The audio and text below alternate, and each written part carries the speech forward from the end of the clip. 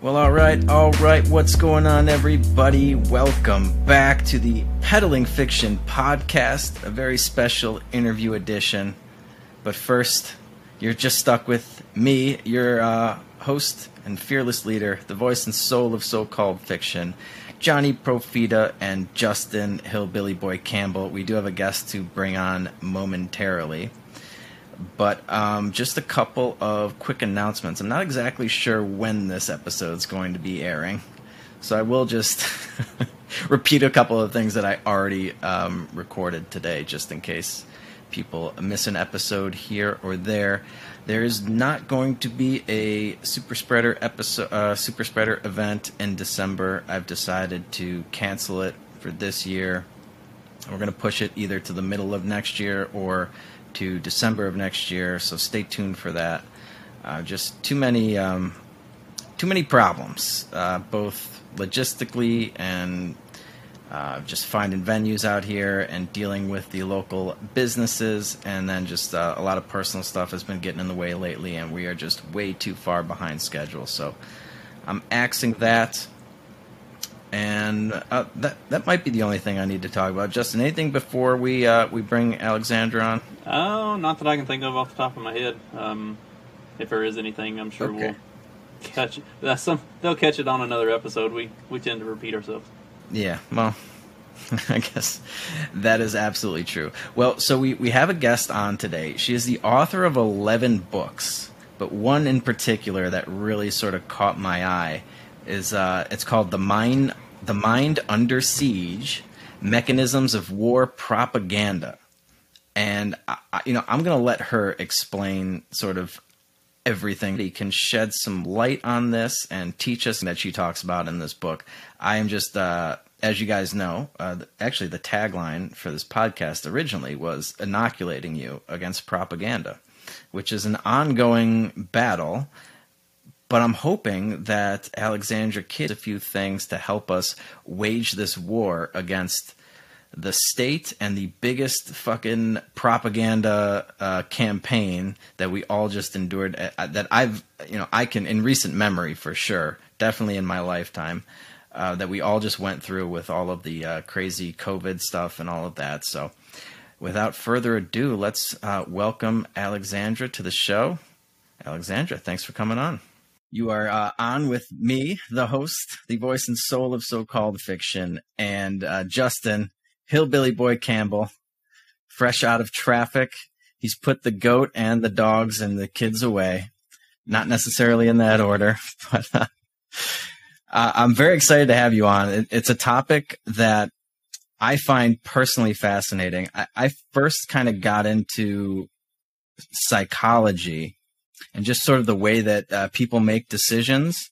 When I got into finance, I was doing trading, and the psychology of trading was really screwing with me. And so I kind of, that's sort of where my starting off point was. And then I went down this other rabbit hole with propaganda and just the whole political angle of it, I guess, is sort of what we're obsessed with on this podcast. But tell us a little bit about yourself and how you got into all this and what it is you do. Mess was I was a psychology student. I was studying experimental psychology in the early 1990s in Canada at McMaster University. And my undergraduate thesis was actually psychoacoustics. And what it was how our perceptions of reality differ from reality. And in my final year, in my final semester, I decided, I noticed things in journalism that weren't they weren't truthful. And I would find the original press releases and say, okay, you got this information from a press release. And I started getting more and more interested. And I learned about all sorts of things like the FARA, the Foreign Agents Registry Act, and how easy it is to market war and market other things. And I studied different people with their theories of journalism and communications, and I've always found something wanting. It wasn't aligning with what I was finding. And then I decided, okay, I'm going to become a journalist in order to conduct empirical studies on the profession to see where were the vulnerabilities, what went wrong, and what could be done to improve it. So I became a journalist, and I literally conducted hundreds of studies working as a journalist, so my paycheck came from there, using my psych degree because I always thought journalism was applied psychology. And then when I was finished my experiments, which was about a decade later, came my first book, Don't Believe It, How Lies Become News, showing news consumers how they can read information or watch it and look for misinformation, propaganda, lies, hoaxes, deceptions. And then it just I thought that was going to be the last book I write about the topic.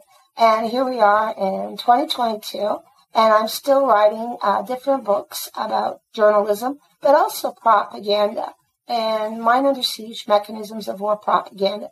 Was all about how propaganda hits our brain more than our mind. So I always used psychology with journalism, trying to figure out, okay, how do words change the way we perceive things? How are emotions tainted or manipulated, or our logic, or our sense of survival? So that's how that started. So can you, in your kind of research and looking at this, can you kind of pinpoint a spot maybe in more recent history where propaganda and journalism have kind of started to mesh? Because like in modern culture, that's kind of what we see. Like most of what we get from mainstream media is, for all intents and purposes, it's some degree of propaganda. Have you found any point along the kind of the timeline where those things have started to become one and the same? Well, I think one of the watershed moments of this was during the first Gulf War, when we had a teenage girl named Naira recount how Iraqi soldiers took babies out of the incubators and put them on the floor to die. And that became a rallying cry for war. And then only to find out later, she was not this altruistic young girl who was volunteering during her vacation at a Kuwaiti hospital. She was trained by Hill and Knowlton to give the story that was patently not just untrue, it was ridiculous. I mean, how did these soldiers come in, storm this hospital, leave the adults who would be the bigger threat unharmed, kill babies by gently putting them on the floor and removing them from incubators instead of just throwing them out? And why would they take incubators? Why didn't they take more important hospital equipment that soldiers would need? And this was not challenged in the press until one publisher from Harper's Magazine started to ask questions. So that's when you started to see this fusion. I mean, there was a journalist who exposed it a little too late. But this is when you're starting to see more and more a push to get journalists to recite press releases instead of looking critically at information. And you have to understand, journalism is not, it's not an empirical science. They don't define their terms. They don't use empirical methods. It's very haphazard. They won't tell you if they use a press release. There's no law saying that they have to disclose that they're using a publicist instead of an original source. So this is when we have a profession that doesn't have to answer for its methods. And that's how people from the outside see it. And they go, okay, here's a vulnerability. I can make a reporter's job a lot easier, giving them a press release instead of them looking and turning over every rock, because it's a lot easier for a journalist to do that than, let's say, get insulted and get upset trying to find information from a source that's too scared or too unwilling to speak. Yeah, that's a great point. We're seeing, like, I've seen so much over the last, 10 years or so, this just decline of journalism. They don't seem to have any standards. They've basically become, especially like the corporate press that you see on TV, Fox, MSNBC, CNN, they're all just literally propaganda wings of the federal government. They're carrying water for all of these politicians. And when you do see these so-called articles on the internet or something like that from the so-called reputable sources that historically people have pointed to as a trusted source, they're coming, especially during the Trump years, with just these anonymous sources. Somebody close to so-and-so heard this or said that, or worse, they'll cite intelligence agencies, the CIA, the NSA, as if these are the FBI, as if these are the arbiters of truth. It's like, oh, this story has been confirmed by 15 agents of the intelligence community or something like that. As if, oh, okay, we should just trust the Gestapo of the U.S. to give us the truth. It's not like they've lied us into a bunch of endless wars or anything like that. Of course not. But if they're not citing unnamed intelligence agency people or something, somebody from the deep state, it's just some other anonymous source. Somebody close to this event is telling me this, but it's all anonymous. And none of it's backed up. And when you click on the links to these things, it's always just this circular thing where they just basically cite their own article that cites their own article that cites an anonymous source. Or so it just sends you down this rabbit hole of, they give you the illusion that they've got all these backed up sources and stories and everything like that. But it's really just they're just pointing to themselves over and over and over again. And when you lift up all of the bullshit, it's just an anonymous source at the end, if that. But back to your original point, like to watch these people just take their marching orders from politicians, like the people that they're supposed to be watching over. And it's just so obvious because they all have the exact same phrases that they use, like the walls are closing in on Trump or something. And you'll just hear every single news outlet rolling with the exact same, like verbatim. How not just the same story, but the same wording of the story. It's really creepy. Exactly.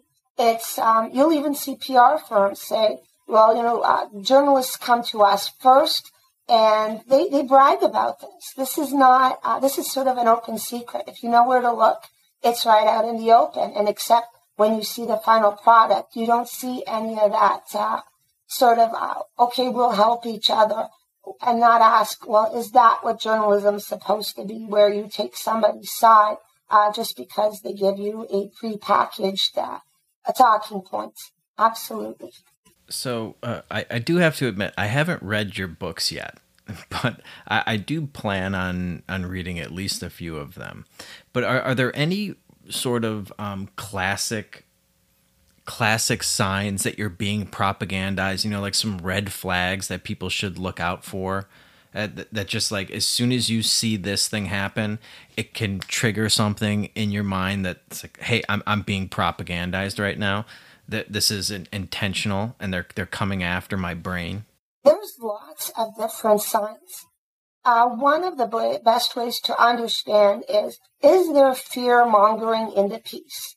So if you're supposed to be made afraid, instead of find a solution on your own, that's the first red flag. So who gets, you follow the money. Who gets to benefit financially from you being afraid? And then there's also people who believe in divide and conquer. So if you're supposed to hate another side, instead of try to negotiate with them, again, who has the benefit? It won't be either of the bickering sides. It'll be a third party, which is classic Machiavelli. You get the two sides to slap each other silly until they can't slap anymore. You just waltz in refreshed and you pick up whatever the resources are, and neither side's going to challenge you. So if you feel like your emotions are being manipulated and you feel helpless, that's the biggest sign that there's a red flag that is not accurate. People survive wars, people survive natural disasters, and they come out better and stronger. So if it's, you're totally helpless, you have to defer to somebody else. And that's another thing. If you're told to defer to an authority, then and instead of relying on yourself, that's another red flag. Things are in this nice morality play. Bob didn't listen to us, and then horrible things happened to Bob, and everybody else lived happily ever after because Bob was punished for being a bad boy. That's another sign. So if you're looking at morality plays, that's a red flag, because life is not so simple. It's very random. Bad things happen to good people. Good things happen to bad people as well. And if it's only a single point of view is accepted, if it's a monolithic thinking, you think a world of almost 8 billion people, and the solution is a single solution that's supposed to solve everybody's problem equally. What sense does that make? Do you think somebody who's a billionaire's solution is going to be the same one for somebody, let's say, dying in a hospice? I mean, they're not going to have the same reality. Their life requirements are different. So if it tries to say that organic plurality is wrong, that's a red flag. If they're trying to make you scared or angry, that's another sign. So we start looking at those kind of signs first, then the follow the money signs. Once we start looking that way, very rationally, most of it doesn't work. Propaganda is very complex. Its solutions are very elegantly simple. One of the more fascinating approaches I think you take to propaganda in your books, or at least the one book that I was perusing, is the effect that propaganda has on your brain and how your brain is interpreting all of these messages that you're receiving. And I always remembered, I used to listen to or read some people that were really good at influencing other people, usually for like sales copy and things like that. And they would talk about how we always make decisions emotionally, just based purely on emotion, and then we justify them rationally after the fact with logic. So I'm wondering, is propaganda, do they come after your emotion from an emotional angle, or are they tugging at your heartstrings, or are they using logic against us? Like how does this affect the brain, and how are they manipulating our minds in order to propagandize us? It is a bit of both. Our brains are basically, we can think of as three brains. Your primal self, your primal brain, which is all about survival or thriving, your emotional self that weighs facts, and your analytical brain that finds facts, finds information. Propaganda divides your brain, splits it into three, and attacks each literacy differently. So atmosphere attacks your primal self. So your inner cave person feels like there's a big threat and I can't help it. I'm helpless. So you start to panic. There goes your prefrontal cortex, the part of the brain that deals with memory, that deals with decision making, that deals with logic. And then your emotional self is looking for something to grab through. And it's going to be tricked by narrative. Here's a story. You want to be moral, right? You want to do the good thing, right? Well, you have to follow this story. And then the analytical self is tricked by sophistry, such as sink or swim. If you don't do this, bad things will happen. Appeal to authority. Confirmation bias, where we only look for things that confirm our theory and not refute. The bandwagon effect, where if other people do it, then it has to be right. So we take all this bad logic, because we're, afraid. We look for hope in false stories of morality, and we panic because we think we're helpless. We're made to believe we're being cornered when we're not. This is how ridiculous propaganda is.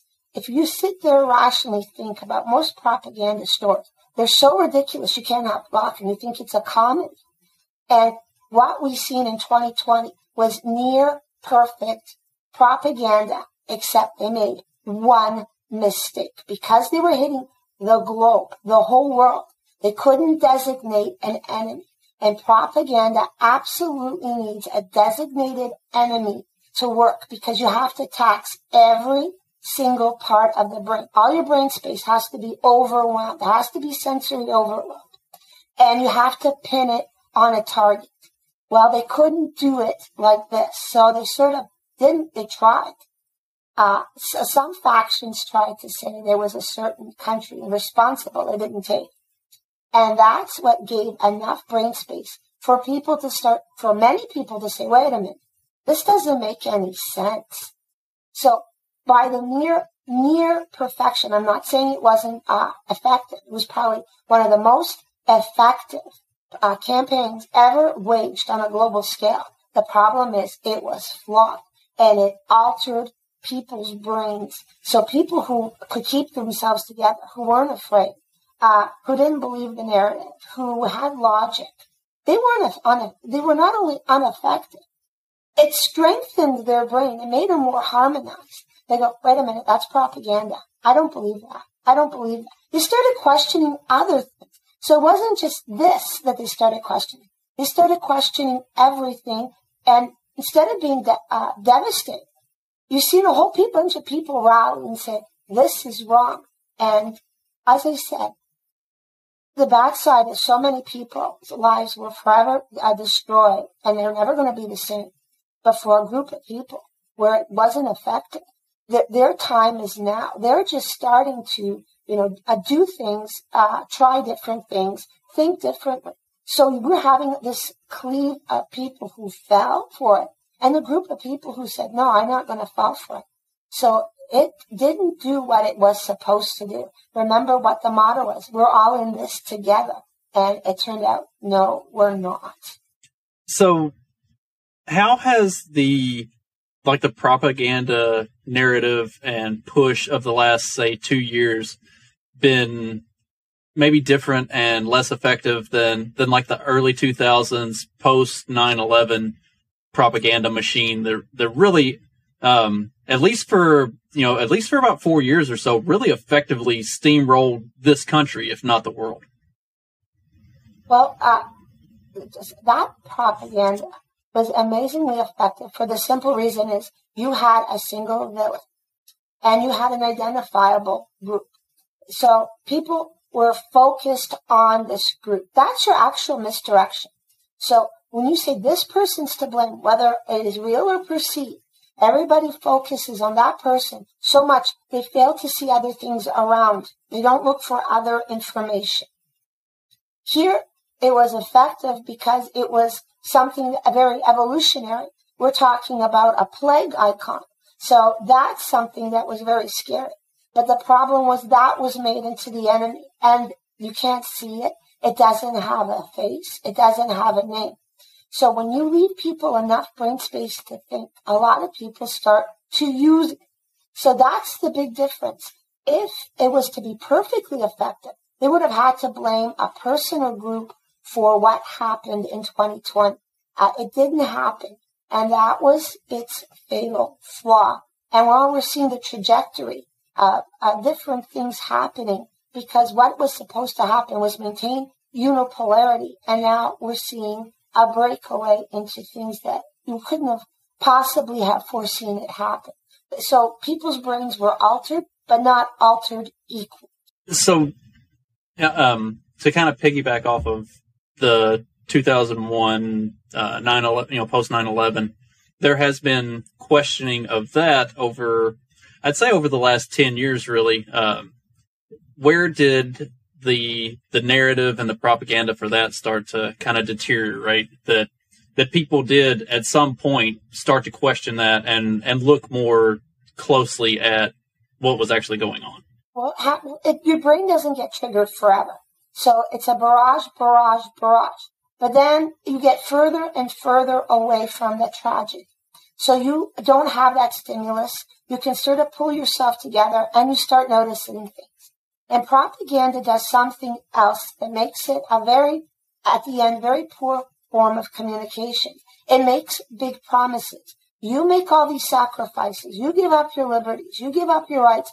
and paradise will be yours. Well, you come to see that there's no paradise. You've lost a lot of rights, your freedoms. Your life has changed. You follow dutifully to the script, and you did it. And not only did the good things not come, a lot more bad things came.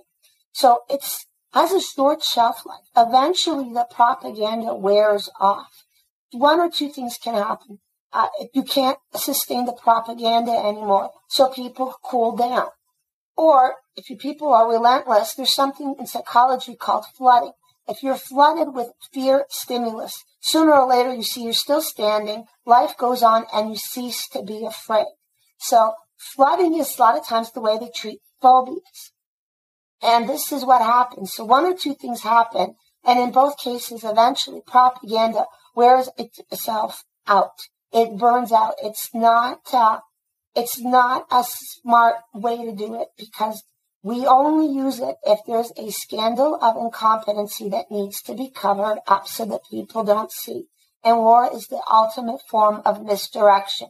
So you're so scared, you're so afraid, you don't see what's happening around you or what's happening behind the scenes. That's interesting. One of the things that we were sort of pointing out in real time during this whole crazy COVID fiasco of the last couple of years was just how we were watching the narratives just sort of crumble one after another in real time. You know, it was like first Fauci comes out and says, "Oh, masks don't work. Don't worry about wearing masks." And then, you know, a week after that, he has to change his mind on that and say, "No, you should be wearing masks." And then after that, it was like 15 days to flatten the curve. And then it was, we just kind of kept going from there. And it was social distancing and wipe down your groceries and all that stuff. And then, as time went on, we kept realizing it was like, oh, this wasn't true. That wasn't true. As more and more data came out, that wasn't true. And then it was the vaccines. And if you get the vaccine, you can't get it or transmit it. And then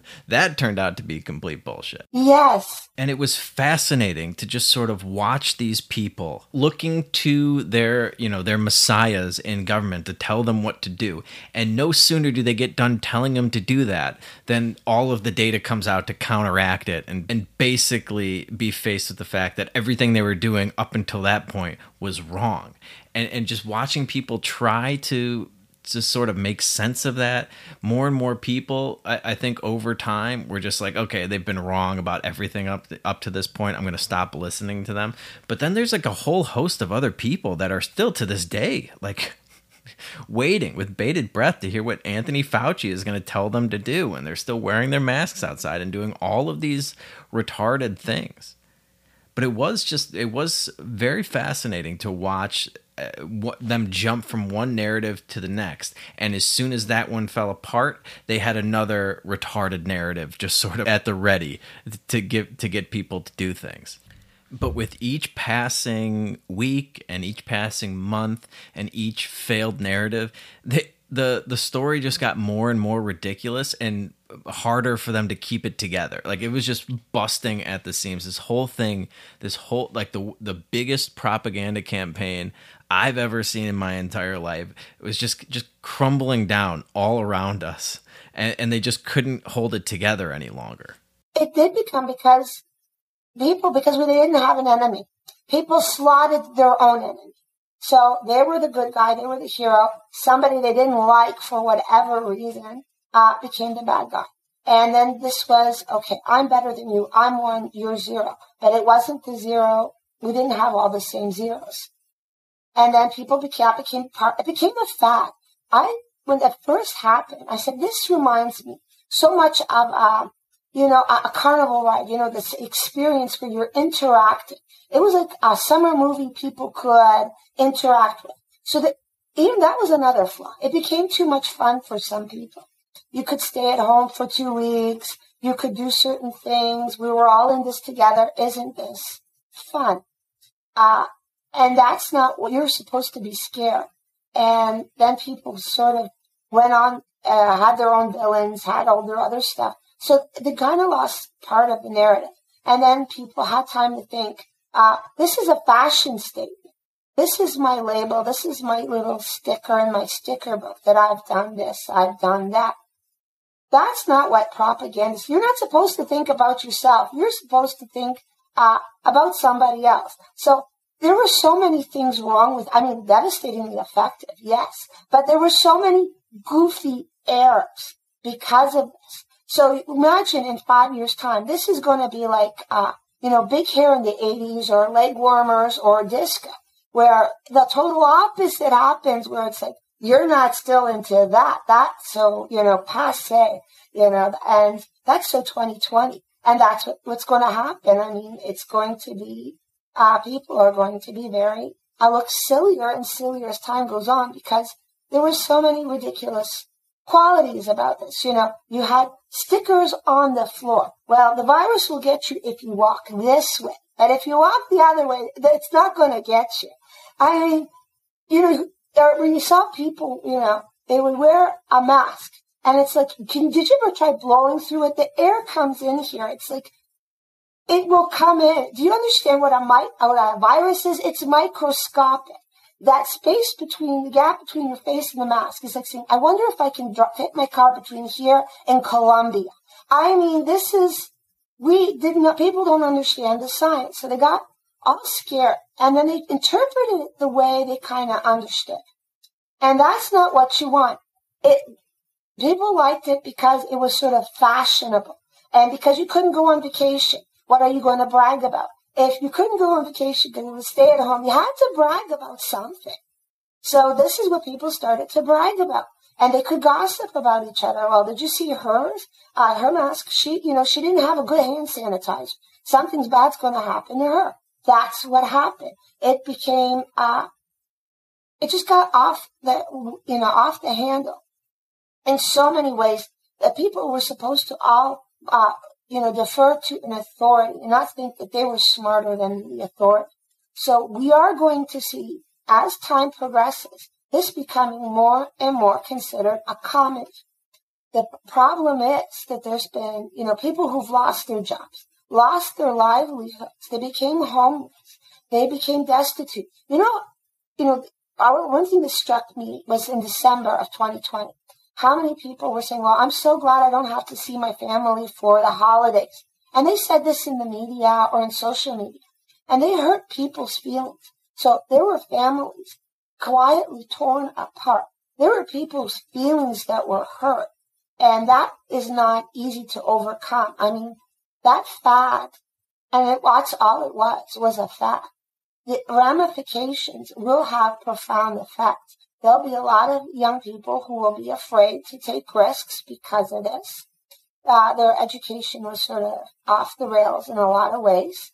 A lot of rites of passage, people will never get back, and they will feel lost. And a lot of traditions got lost that kind of binded people to other people, or from the past to the future. So we've seen a lot. This made a mess of life in so many ways. But that's because it was flawed propaganda. If it was perfectly aligned, we would have had a very different outcome.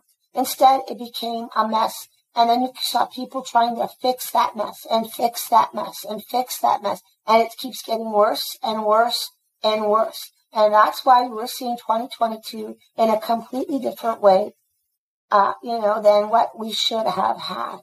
And it's going to be, for some people, their rise. And for some people, it's going to be their fault. It's not going to be the people that would have been normal. Yeah, and I remember in a lot of ways, like having this mysterious virus that's all around us. You can't see it. It could be anywhere. It's in the air. You don't know who has it. They might be contagious. They might not. They might have symptoms. They might not. And it's just sort of around us in the ether. Really freaked a lot of people out and just sort of broke their brains. And, I always thought that makes a great sort of, like a great boogeyman, because you can't see it, and it's really hard to defend yourself against it. But I think, but what you're saying in your books is that you need to have something concrete, an enemy that you can point to. And so in that sense, the virus didn't really work. And we saw this, we saw this sort of morph into we're not really going after the virus as much as we're going after the people that aren't abiding by the accepted protocols. You know, you're not wearing your mask, now you're the enemy. Oh, you're going outside, you're the enemy. You want to go see and hug your grandma, like you're the enemy that we're going to go after right now. The anti-vaxxers. People that are just hell-bent on liberty, they don't care who they kill with COVID. And now that you sort of have laid it out for me so succinctly, it makes perfect sense. And I was always wondering, I was like, why are they getting so mad at these people that are just going around living their lives like normal human beings?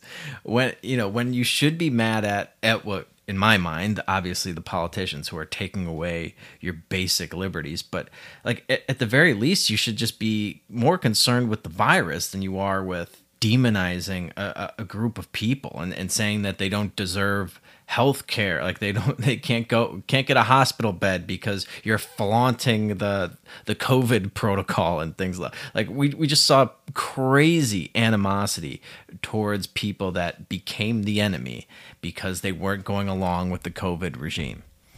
Yes, you need a specific group of people. You need a specific leader. And why COVID? It wasn't just the evolutionary drive of a plague. People have lost trust in politicians, and they lost in journalism. The one group of people that still had authority were people in lab coats, were the doctors. So this was, they were a Trojan horse in many ways, people in the medical profession. And then when this comes up, people start losing faith in that. So what's going to happen is everything is going to change because all our pillars have, got taken hits because of this. So it's not like something that happens right away. Sometimes people's feelings well up, and then they explode. So this is what we're seeing now. People starting to question everything. So that's why you see, Bitcoin took off because let's do our own currency. We're seeing people wanting to homeschool their kids more. So we're seeing different people, people starting to go, we can choose for ourselves. We can make our own news product. We can make our own currency. So this is what we're starting to see. People saying, hey, I don't have to, I can do it myself. So this is the beginnings of a new era where we're seeing people go, I'm going to try. They're willing to take a risk. They're willing to make mistakes. And this is when we see innovation and a visionary thing. So you are seeing the beginnings, and it's, reactionary. There are people trying to pull back, but people moving forward. So, 2020 did something else. It made people who didn't think they were rebels or brave find out that they're rebels, that they're brave, that they're smart, that they're innovative. So we have a group of people now going off, doing podcasts. They're doing their own newsletters and media outlets. And then you would have never thought these would be people who do it. And they do it, and they do it wonderfully. And all of a sudden you have different things to watch. You have different things to read. And it's exciting. You have the legacy, which is not exciting. And they're losing in the comparison. That's why you see so many media articles. Well, all this independent, journalism's back. Why? Because they have a better readership or a circulation or an audience than you. And they're not afraid to be themselves. They're not afraid to ask questions or try new things. So, when you're constantly fear-mongering, and this is another problem with propaganda, you become a real downer. And when you have people who are opposing it, they're a lot of fun. So, people are living up and they're doing things from their own house. They're doing things from their own bedroom or their own basement. That's so much better. I can see factual journalism now. I'm starting to see empirical journalism now. And it does my heart good because in 2018, I wrote a book called When Journalism Was a Thing about the death of journalism. Well, it came back grassroots. So this is something that's absolutely a good thing. So, we can look at the bad things that happen, but we can also be positive and say there's a lot of good things happening right now that never would have happened before because people got awakened. And those people who got awakened started doing fantastic things. That's interesting because that's actually something that Johnny and I were talking about earlier today was the the alternate forms of media, Substacks and podcasts, and some of the lesser known news news sites and stuff like that are starting to really gain traction, as you see like the legacy media, the mainstream, like CNN. Like CNN is currently in a huge downswing and firing people left and right, and the CNN Plus thing crashed and burned before it even had a chance to really get off the ground.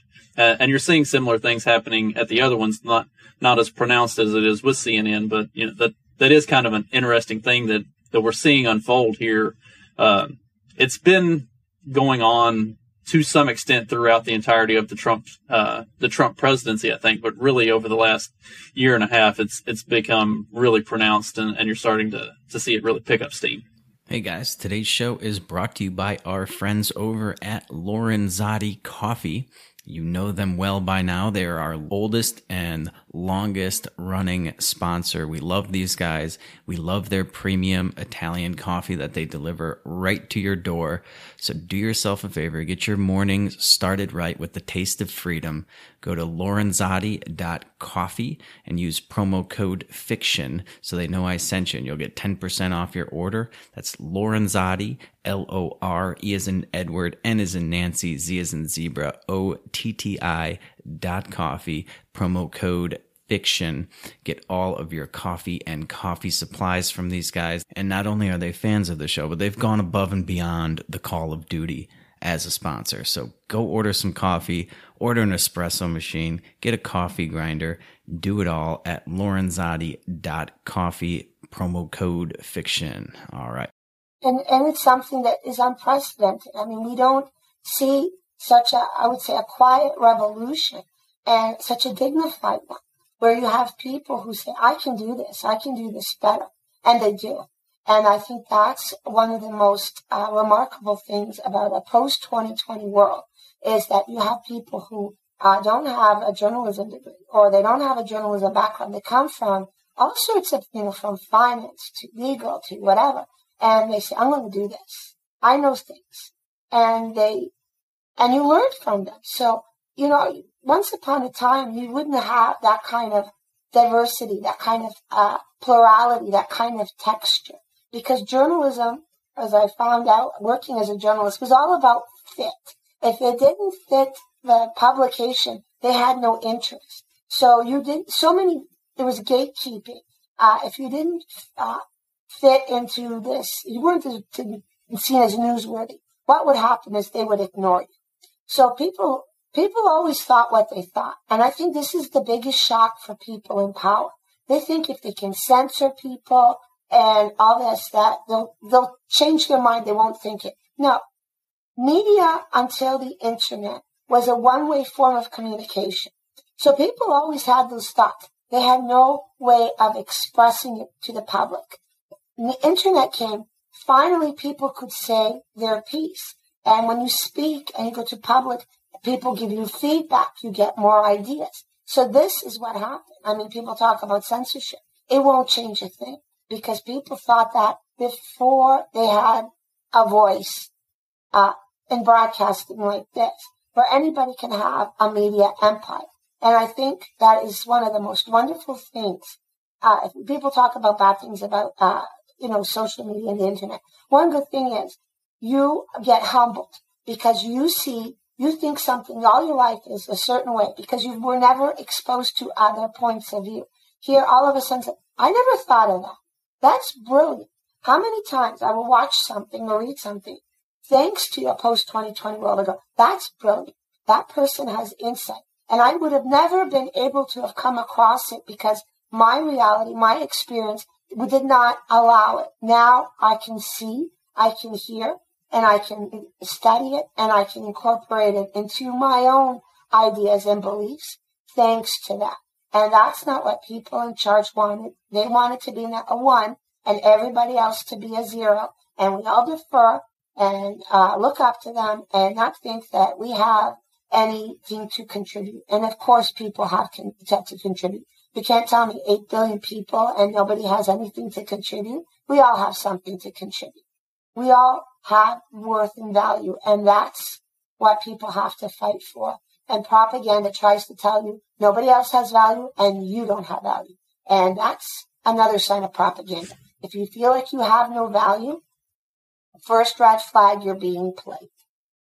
But that was an interesting thing, talking about the kind of critiquing other people or claiming that people don't have value. That was a big part of the propaganda scheme of COVID, was the people, if you presented anything that went against the corporately approved narrative, people would say, well, you're not a scientist. You can't research that on your own.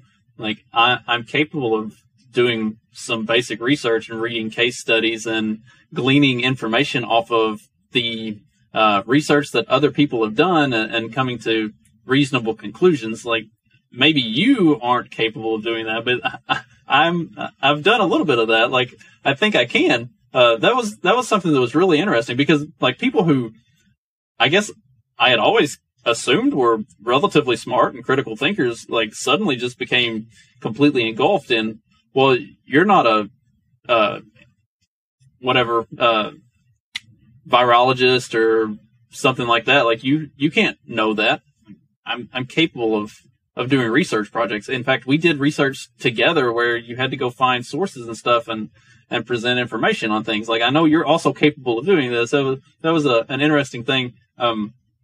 How do they, on the topic of propaganda, how does propaganda manage to so effectively turn large portions of people, almost turn like a part of their brain that had previously worked completely off? Because that's what it seems like happens. Like they knew how to do this at one point, and now they've been completely propagandized into just believing that they can't do it anymore, or not even believing the truth that they have experienced, like in their own lives previously. Because propaganda hits your prefrontal cortex. There's something called sensory overload. So there was a Canadian psychologist a long time ago called Donald Hebb. And Donald Hebb was talking about people. It's like deers in the headlights. Their brains get so overtaxed they can't jump out to save their lives. There were, witch doctors putting curses on people, saying, you're going to die in an hour. Perfectly healthy person drops dead within an hour. This is how suggestible a brain can be under the condition of fear. So what propaganda does, it sucker punches you. So you're just doing your own thing. You're living your own mundane life. Propaganda comes, sweeps in, and it has to hit everybody, whether you're educated or not, male, female, young or old. You have to be hit equally. No challenge. There's a big threat. And it's usually an evolutionary threat. Your threat to your life, through illness, through violence, or nuclear war, or what have you. And you're scurrying and running. It's like somebody screaming fire in the theater. That's what propaganda is. And so they hit you, and usually they'll say, this enemy is out to get us. This enemy is going to kill us. They're going to kill our children, prevent us from reproducing. They're going to take our territory. They're going to take our resources, and it's over. So people start to panic. So they lose their memory. So they can't remember what life was before. Now, this hits women worse than men, the memory. The second thing that hits is in your prefrontal cortex is your ability to be rational and think. So your logic your neurons fire so much. It's not any different than post-traumatic stress. It's a trauma. So this trauma hits you. And in phobia studies, we know it doesn't matter if you've been exposed directly. Let's say you're getting bitten by a dog. You watch somebody get bitten by a dog, or you read about somebody getting bitten by a dog. Once you start getting a phobic reaction, it increases. So you become more and more stressed, because stress doesn't go away. There's always a residue. So you get hit, and propaganda is relentless. And think about 2020. You couldn't go to the store without signage. You couldn't go to the park without signage. It was on social media. It was on the news. It was everywhere. I bet you no other time in our life did we have advertising billboards with this message. You had 20 signs on a grocery store. Stores were closed. Your habits, your routines were changed. So this wiped the slate for a lot of people not to even remember what life was like in 2019. Brain gets altered. Brain starts to panic. When you're panicked, you remember things differently. And they used loaded language. So we've had experiments where people watched the same car accident at the same speed. People were asked how fast the cars were going. When they crashed, they'll say it went faster than the people who were asked how fast were the cars going when they collided. So words change what we remember. So if we said, did you see a gun? People might say, no, I didn't see one. Did you see the gun? They'll say, yeah, I saw it, even if there wasn't a gun. False memories. All it takes is one doctored picture and 45 words of narrative to alter your memory. So this is what propaganda does. It alters your memory, alters your thinking, alters your brain all at once, makes you terrified, out of the blue, and the other side has planned this for months or years, and you had no plan.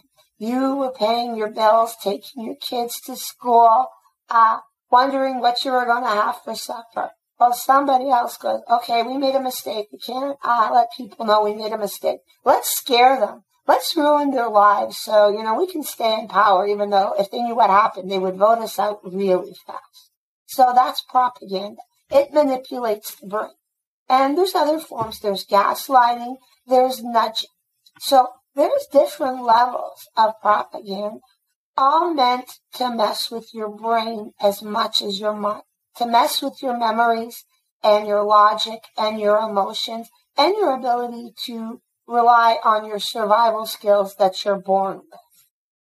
Is there something psychologically that can be distinctively pointed out for people who react differently? So for instance, somebody yells fire in a theater and the overwhelming majority of the people jump up and rush the doors and trample each other. I'm usually the kind of person that when something crazy like that happens, I stop, I slow down, I assess the situation, I look at my surroundings and try to figure out, think critically. Is there anything that's because you have looked at the psychology of this stuff, is there something that differentiates the mass from those rare exceptions of the people who, when that stuff hits them, instead of the really visceral reaction, they go in the opposite and stop and start to think more critically? There is ways. That is a sign of a harmonized brain. So your three core literacies are working together. So if there's a panic and you're not panicked, congratulations, your brain is harmonized. And there's ways, if that's not natural to you, to harmonize your own brain. And it takes exercise. So the first thing is to prevent yourself from getting emotionally frazzled. Always have a sense of humor. So when something bad happens, crack a joke. Use humor. If you make it funny, it's less scary. So people who have a very good sense of humor tend to be very relaxed, more calm, because they see this humor in the situation, which means they see a solution. For people, analytically, their analytical part, instead of falling for sophistry, we use logic or what I call skepticism. So if you're okay, someone says, we're all going to die. Okay, that's proven. So if you're skeptical and you're contrarian that way, you go prove it. I want evidence. I want facts. People who like facts, people who look for information, they're ahead. And your primal self, if you're stubborn, if you're contrarian, that's the biggest help. So if everybody goes, let's, wear a colorful floral shirt today. And you go, no, I'm not going to wear a colorful floral shirt. That's silly. If you're contrarian, so they can scream fire and you go, water. You just go the opposite. So if you get those three things in play, propaganda is always silly. So I find most propaganda funny. That what's not funny is the consequences of people who are not harmonized, or they don't use all their three core literacies. There's some people I call rote binary. They're always on 1 and 0. They don't have emotional literacy. They don't have primal literacy. They try to be a 1. That means by default, if somebody's different, they have to be a 0. Those people will always fall for propaganda. So once you start going, I'm using all of my brain, I'm going to relax. I'm going to be contrarian. I'm going to be skeptical. And I'm going to be silly, snarky, funny. I'm going to use my sense of humor. And if people go, that's offensive. Okay, that's a check mark for today. I'm offensive. I don't care. I find it funny. My humor might be different than yours. And if you're offended at me, I'm offended at you. And we're at an offended draw. And you're going to have to deal with it. So if you have confidence in your ability to do those 3 things, propaganda doesn't work. That's why I said propaganda is very complicated. If you remember the Indiana Jones movie, there's the ninja. All those moves, and Indy has a gun.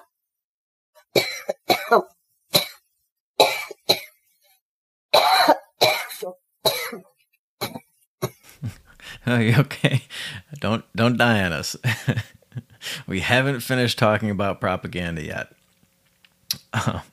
No, take your time. Take your time. And that is a great scene in Indiana Jones, by the way, where the guy's just hopping around doing all these weird, crazy sword moves, and then Indiana Jones just pulls out his gun and shoots the guy. But I would have to agree. I'm just sort of, I think by nature, I've always been contrarian. My initial gut instinct, every time there's a fad or a trend that people are on board with, I'm always like, fuck that. That looks stupid. Like, and every once in a while, I might be wrong initially about something, and it turns out to be something that I kind of enjoy. But more often than not, it's always something terrible and stupid. And my initial instinct is sort of just go the other way, away from the herd. And that has led me down this path toward anarcho-capitalism, obviously. But it's also just a great sort of safeguard against government, against propaganda, because the second you hear something and you see all of these just like bobblehead lemmings going along with it, just like a bunch of seals clapping their hands, you look around and you're just like, oh, wow, I don't want to be one of those things. So I'm going to question this. I'm not just going to take this politician at face value or this news story at face value. I'm going to look into this a little bit. I'm going to think about this for myself, which there's way too little of that going on lately.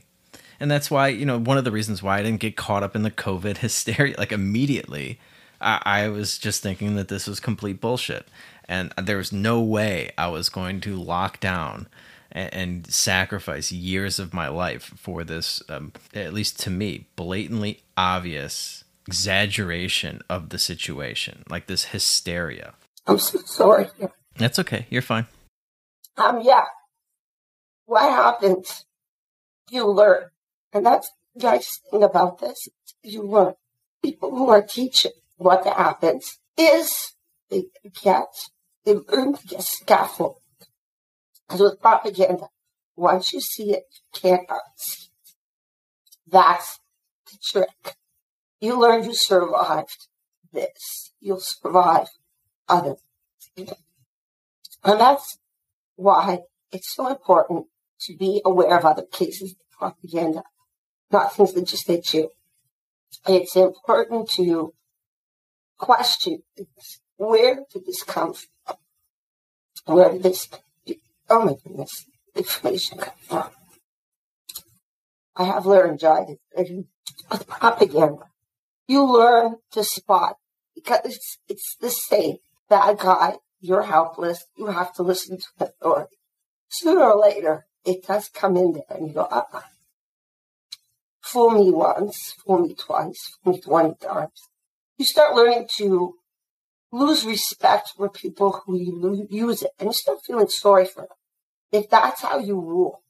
And then you start thinking, why am I listening to somebody who always puts me down? And that's what propaganda is. It always puts people down.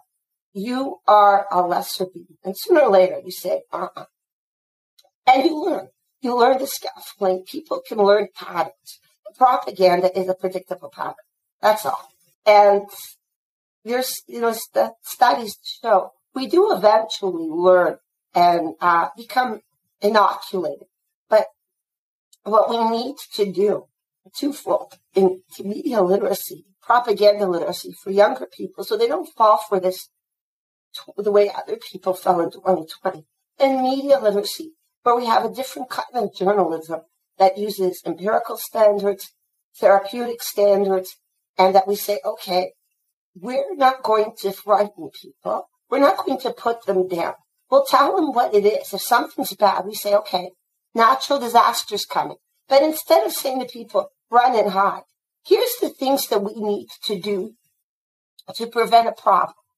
So if we have information on how to fix things, instead of relying on someone else to do the fixing for us, that's the kind of journalism we need. And this is why I really admire people who have their own podcasts, who have their own Substacks, because they said, I'm going to fix journalism myself. My little corner, I'm going to fix it. They don't become just news producers. They become role models. So you don't realize right now, there are people watching you, very young people, and they're going, that's what I want to do. I want to take that to the next level. I want to be the person that says to people, okay, we're being fooled. But, this is how we're being fooled. So every outlet, independent outlet, citizen journalist, independent investigative reporter, who's doing that is showing other people how to do it too. So you don't have to be competitive. Imagine how far we would get in society if journalists did that. Hey, we have a problem. How are we going to solve our finances? How are we going to solve our health care in a way that we don't make, these few rich people even richer, where we all benefit and we can find our own way, even if we don't all benefit, that we don't get harmed or, thrown away or discarded. That we could have progressed so much more than what we have because we're constantly under threat. People saying we're going to give you this, Colonel. What's an election campaign? Politicians bribing taxpayers with their own money. And that's what we have gotten used to. We got used to that, thinking that's the only way. And there's a whole bunch of different ways. We have not even begun. We haven't even started. When I started looking at journalism, I had no idea I was going to come up with something called therapeutic journalism. I had no idea that I could have an empirical journalism where you can do different kinds of journalism. We have one kind of journalism, basically, and that's it. And that's, how can you have, decades of a profession where there's no progress? They've always done it the same. And that's and they still do it the same. There's no growth. There's no change. There's no evolution. So how good can this be? Can you imagine if we were all the same way we were at 2 years old? I mean, we had the same skills, the same knowledge, and we're not. That wouldn't be much of a life. This is a profession that has been stuck and confined and held back. And finally, people had enough. I'm not getting informed by legacy media. I'm going to do it. And they did. This is why we had a turnaround. This is why we had a breakthrough. This is why we had in Ottawa, the Freedom Convoy. For the simple reason people said, I'm taking this in my own hands. I'm not going to just listen to an authority blindly and do things that I know is wrong and it's making me look ridiculous. How do you look at yourself in the mirror unless you say, I challenge this? So that's why I say the 3 core literacies. If you say, I am contrarian, I have a sense of humor, and I'm skeptical, it's funny how propaganda just doesn't work, and that's what we need to concentrate on. So the creative stagnation kind of that you're talking about with journalism, where it's been done for a very long time and effectively the same way. Like we see that throughout a lot of technology and culture, where at some point over the last maybe 30 to 50 years, a lot of society and a lot of technology has just kind of stalled, and now you get variations of the same thing, but you don't really get any forward progress.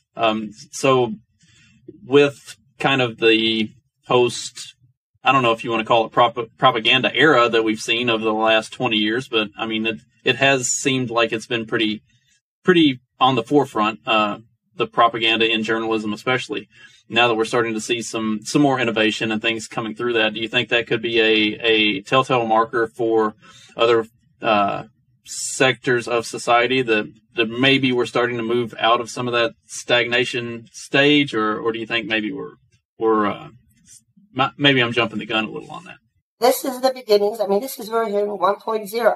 We're saying, okay, we're questioning money. First time we're questioning what does money mean. So we're seeing that. Now we're seeing people say, what does education mean?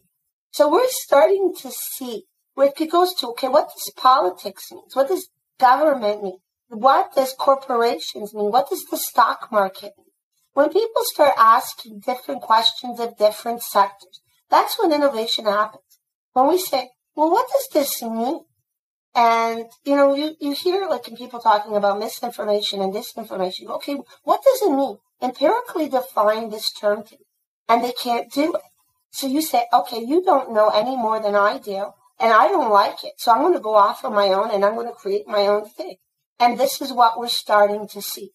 Journalism became the first sort of ground zero of rebuilding. So we're seeing all sorts of different ways. So how we work. Now people don't want to, they worked at a home. They said, we'll come back to the office. And people say, I don't want to come back to the office. So how we work will change. Everything will change because of this. So instead of we're all in this together, it's going to eventually be we all do our own thing. And this is what, we're talking about a different system. We're having people duke it out for supremacy, but they need people to believe in it. And we don't have that faith. The goodwill got wasted because people were promised, if you stay at home for 2 weeks, we're going to solve the problem. Well, if you wear a mask, it's going to solve the problem. Well, if you get a vaccine, well, if you get the boost, if you do this, if you do that, the goalposts kept getting moved and moved and moved. And people said, finally said, okay, I'm getting off this station now. This is it for me. And a lot of people can't admit it publicly, but their habits have changed privately. So people walk away. They might not say it loudly, but you're seeing that change of people going, well, what was this all for? What was the last 2 years all about? And what was it all about? We still don't really know. And, people talking about a great reset. It's going to be, a whole bunch of people going off and doing their own thing. From how we see currency, from how we see countries, how we rule ourselves, to how we solve things in courts and stuff, that's all going to have to change. Because if one thing goes, it all goes. If you don't believe in a single right answer for everybody, things change. And that's what happened.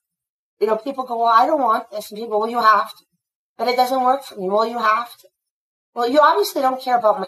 That's in a violation of emotional rights. We don't even care about my feelings. You don't care about my well-being. And then you start moving away. You start drifting away. All of a sudden, you meet other people who are in the same boat. You form a bond. It changes. So this propaganda was not supposed to make people who never knew each other form different bonds. It was the most successful disaster ever, thrown at people. And that's how I like in 2020. It is the most successful disaster. And it just gets away from the people who put it. It gets away from them. It gets away. And it gets worse and worse and worse. Where, they're threatening nuclear war. It's like, well, then who would you brag to if you dropped the bomb? I don't believe you in that one either. So you just, start people, I don't care. I'm going to live my life to the fullest because life is short and life is fleeting. A lot of people will not have tomorrow. Until the people wasted 2 years. You can't get those 2 years back. Think of all the things the people missed in 2 years because they were so effectively made frozen in fear. That is a tragedy. That is a crime against humanity. Of how many children have lost so much, their friends, their peace of mind. Somebody has to answer for that. And eventually they will. But not necessarily in some sort of violent manner. Because what you're seeing now is the rise of people who have sensitivity.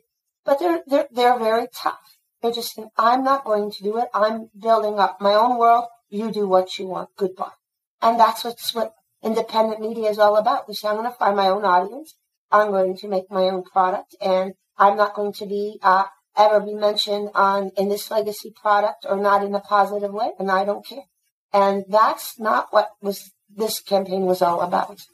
And can you tell us a little bit about your process of getting these books written and getting them published? Because you're not, you're speaking on a lot of taboo topics here.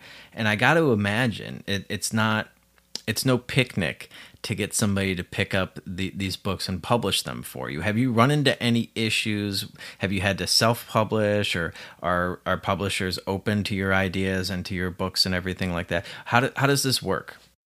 My first book was the hardest because it was very much, that monolithic system. And I would have my book and propose my book, and they said, well, it's a great book, but it's not a problem in journalism. What do you mean hoaxes and lies are not a problem? I have all these case studies growing by the day. And there was a company, it's no longer in business, called the Disinformation Company. And I gave that proposal, and they said, yes, we'll publish it. So I was very grateful. I published it with them. Less than a month after I had put in my manuscript, they said, would you write another book? There's a documentary called The Fox. Would you like to write the companion book? And I said, yes. So since then, when I had that, I haven't had any problems. So I had another book published with Zero Books, and now I had another book published by another publisher. I don't have a problem now. This is not, once upon a time, it was nearly impossible to write a book about propaganda or talking about the problems of journalism. Now I see it's much more open, and, and it's really nice to see other books on propaganda and very, very thoughtful books on journalism, journalism criticism, media criticism that you never had before. So it's an opening market. I don't self-publish, so these are publishers in the U.S. and in the UK. So, two different countries. So it's a different ballgame. I think the world is finally ready to talk about this in a meaningful way. It doesn't have to be all, 8 billion people. But the fact is that there is a big enough market, enough people who want to see it. It's a different story than it was before. I mean, we hear about deplatforming from Twitter. But, we don't know their numbers. We don't know a lot of things about Twitter. And they're alienating audiences. I mean, when you do that to, people in social media, you ban them. Well, you've left bad feelings not with them, but everybody who knew them or used their services. So we're going to see a new type of social media, and we're already seeing it. Once upon a time, you had big tech, and now it's going into more directions. So even that is changing, and I think it's absolutely fascinating where things are going. Every time there's resistance, you see people, using ingenuity to find a way around it. And I think we're going to see a few more rounds of that. But people who are stubborn tend to be stubborn for the long haul, and they have nothing to hide. And the people who are trying to stop it do. And that's the difference. One group is fighting not to lose, and the other group is fighting to win. And you always, hedge your bets on the person fighting to win and not fighting not to lose. And that's the difference. Okay, and one of the goals that I sort of had when I started this podcast, because it did kind of come naturally to me to sort of spot these charlatans and these propaganda artists. What's the best way? Like my whole goal is to sort of inoculate people from particularly government propaganda, because I think it's the most destructive and the most dangerous. What are some of the most effective ways to sort of counter propaganda? I mean, you've done an incredible job of laying out how they go about propagandizing us. How do we fight this? You would have to learn to, you would make people happier, calmer, if you're nicer to people. That helps a lot and you give them a choice, and a genuine choice, not a forced choice. And you say, okay, you can go your way, I go mine, we can negotiate. That's a better persuasion than propaganda, where you're scaring people and they're afraid. And if you're, welcoming and you're warming and you actually care about other people and you see their good points, you don't gloss over the bad, and you're honest and truthful, you make bigger. People will come to you. They go, okay, you're going to tell me the way it is, aren't you? And you go, yeah, I am. And, you always care about other people. So when you're more honest and blunt, if you lack a filter, people say that's a bad thing. No, it's not. If you're telling people what you feel and you go, okay, I'm not happy with you. I don't like this. And some people throw a temper tantrum, which is their right. But if you're honest and you just explain things and you use fact and you're respectful of people and you understand they do have a brain, that's the best form of persuasion there is.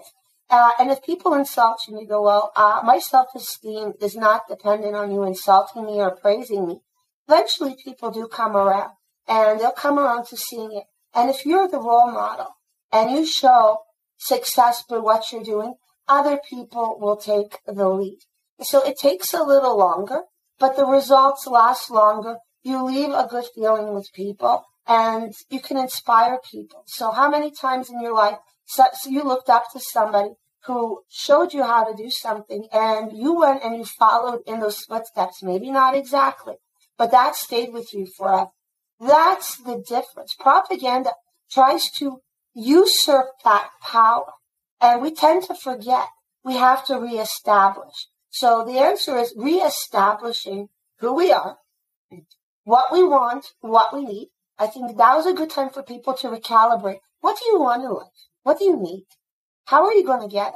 And how are you going to serve as a model without pandering to other people? Okay, I'm going to lead the way. This is what I'm going to do. And just do it, not afraid of being canceled, because that's not really a thing. And these days, they cancel a show, you put in a podcast, people will come. We can't, not everybody's going to like you, nor should you even try. And the answer is just be yourself and stand your ground. If you can stand your ground, that's more persuasive than if you try to pander to people or try to tell them what to think and how to think.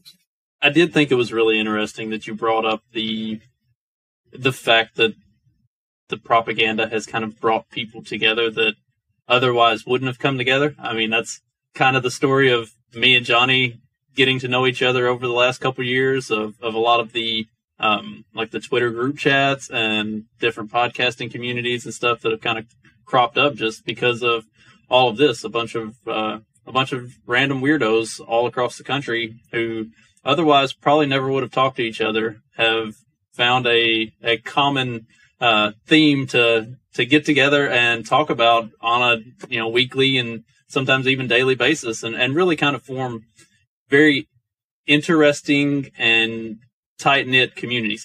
I would honestly say that like Johnny and some of the others that I've gotten to know through all of this, they're as good, if not better friends as some of the people that I've known literally all my life. Migration usually is when innovation sparks. And we didn't have migration physically.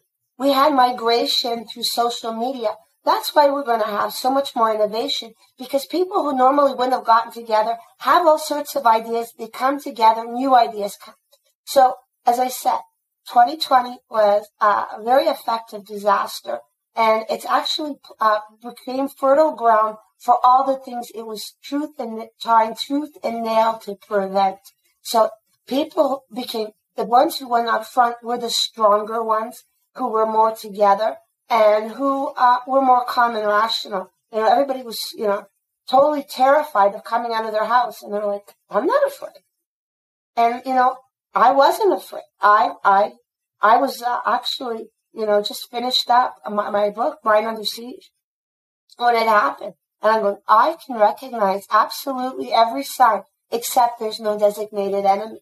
And that was when I knew. I said, this is flawed propaganda. And it was absolutely fascinating to me. So if the COVID propaganda is flawed and we've made it through this propaganda campaign, what do you think is going to be the next big propaganda campaign? Where's the next big push going to come from? Where should we be looking? Which flank should we be trying to protect from these maniacs?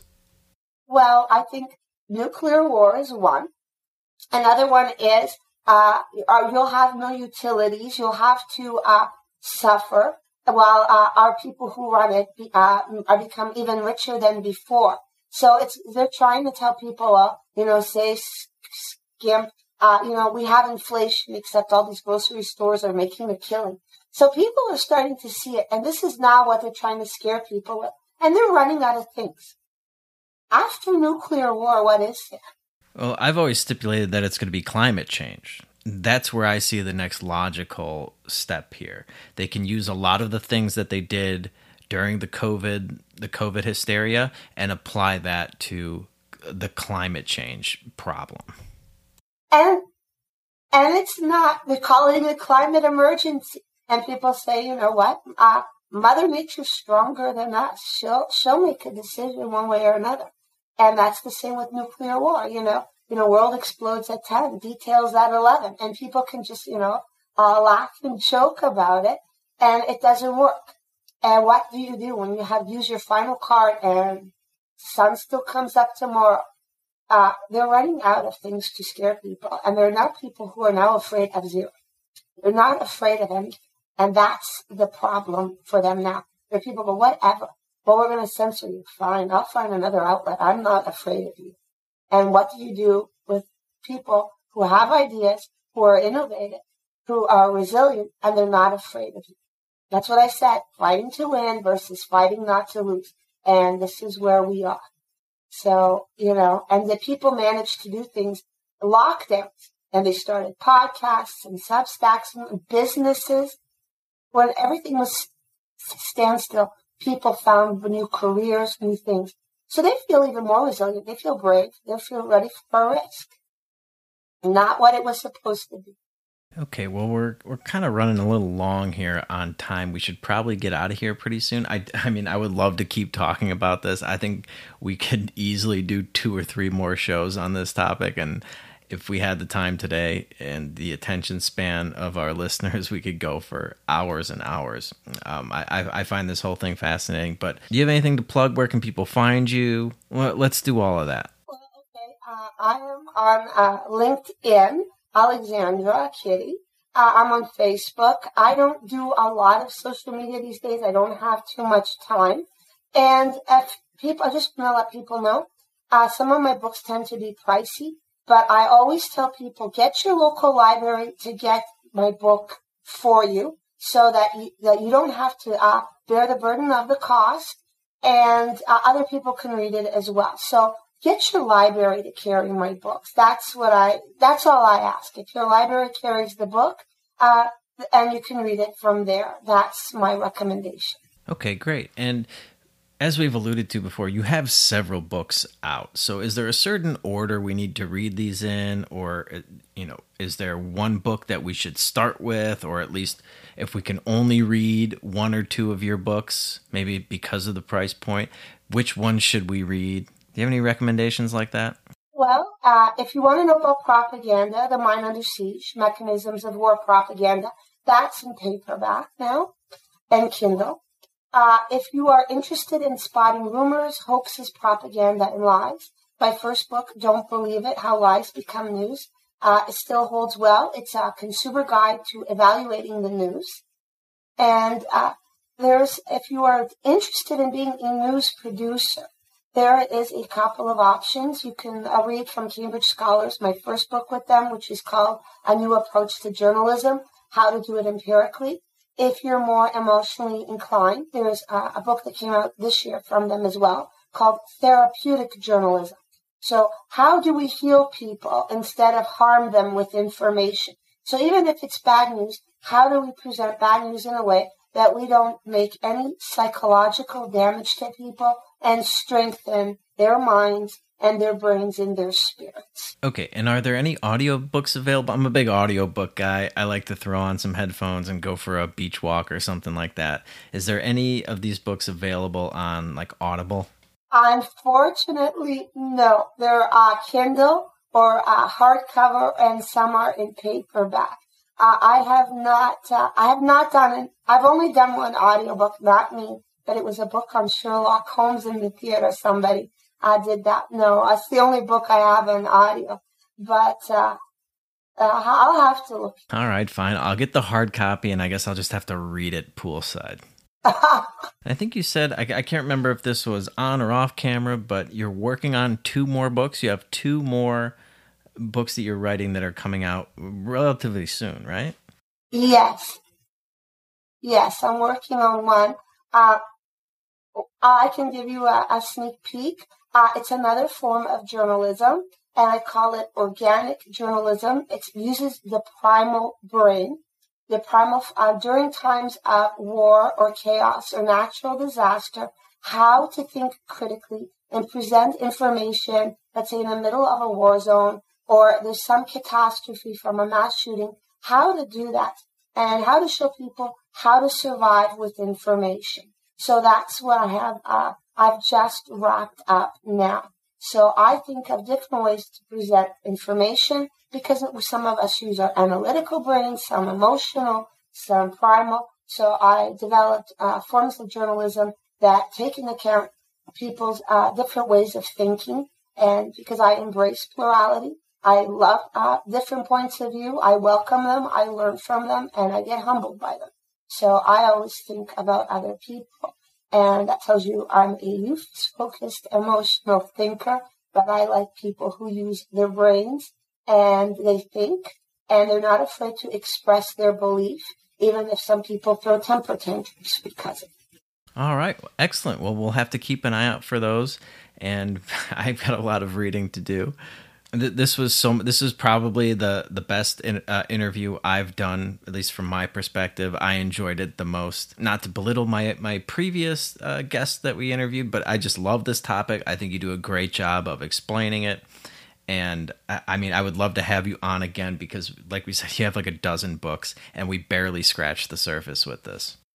I really enjoyed this conversation as well. I'd love to be back anytime. This is thrilling. Thank you so much. The pleasure was definitely all of ours, and we will get you back on as soon as we can. Thank you so very much for coming on, and take care. So, yeah, very, very interesting interview. I hope you guys enjoyed that.